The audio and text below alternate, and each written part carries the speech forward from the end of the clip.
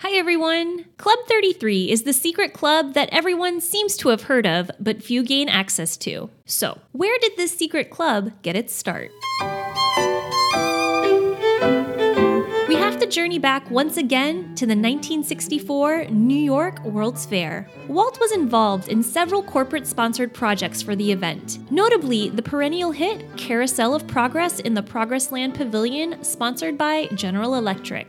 At the World's Fair, there was a bar and lounge that was developed for GE executives to host meetings and other events. With the success of Carousel of Progress, GE was willing to bring the attraction to Disneyland under a continued sponsorship, with a special request that there would be a similar VIP bar and lounge constructed by the attraction. A roadblock to this, though, was that Walt envisioned Disneyland as a dry park, meaning that there wouldn't be access to alcohol for general consumption, feeling that alcohol may diminish from the family-centric atmosphere that he was encouraging. However, GE and Disney came to a compromise that there would be a lounge built, not by Carousel of Progress, but in a new land called New Orleans Square, where they can entertain investors and other VIP guests. But why call the lounge Club 33? There are conflicting stories to the name. One goes that it simply is the official address of the lounge within Disneyland, which is 33 Royal Street. But a more widely believed theory is that the number 33 represents the total 33 investors in Disneyland Park when the lounge was being constructed,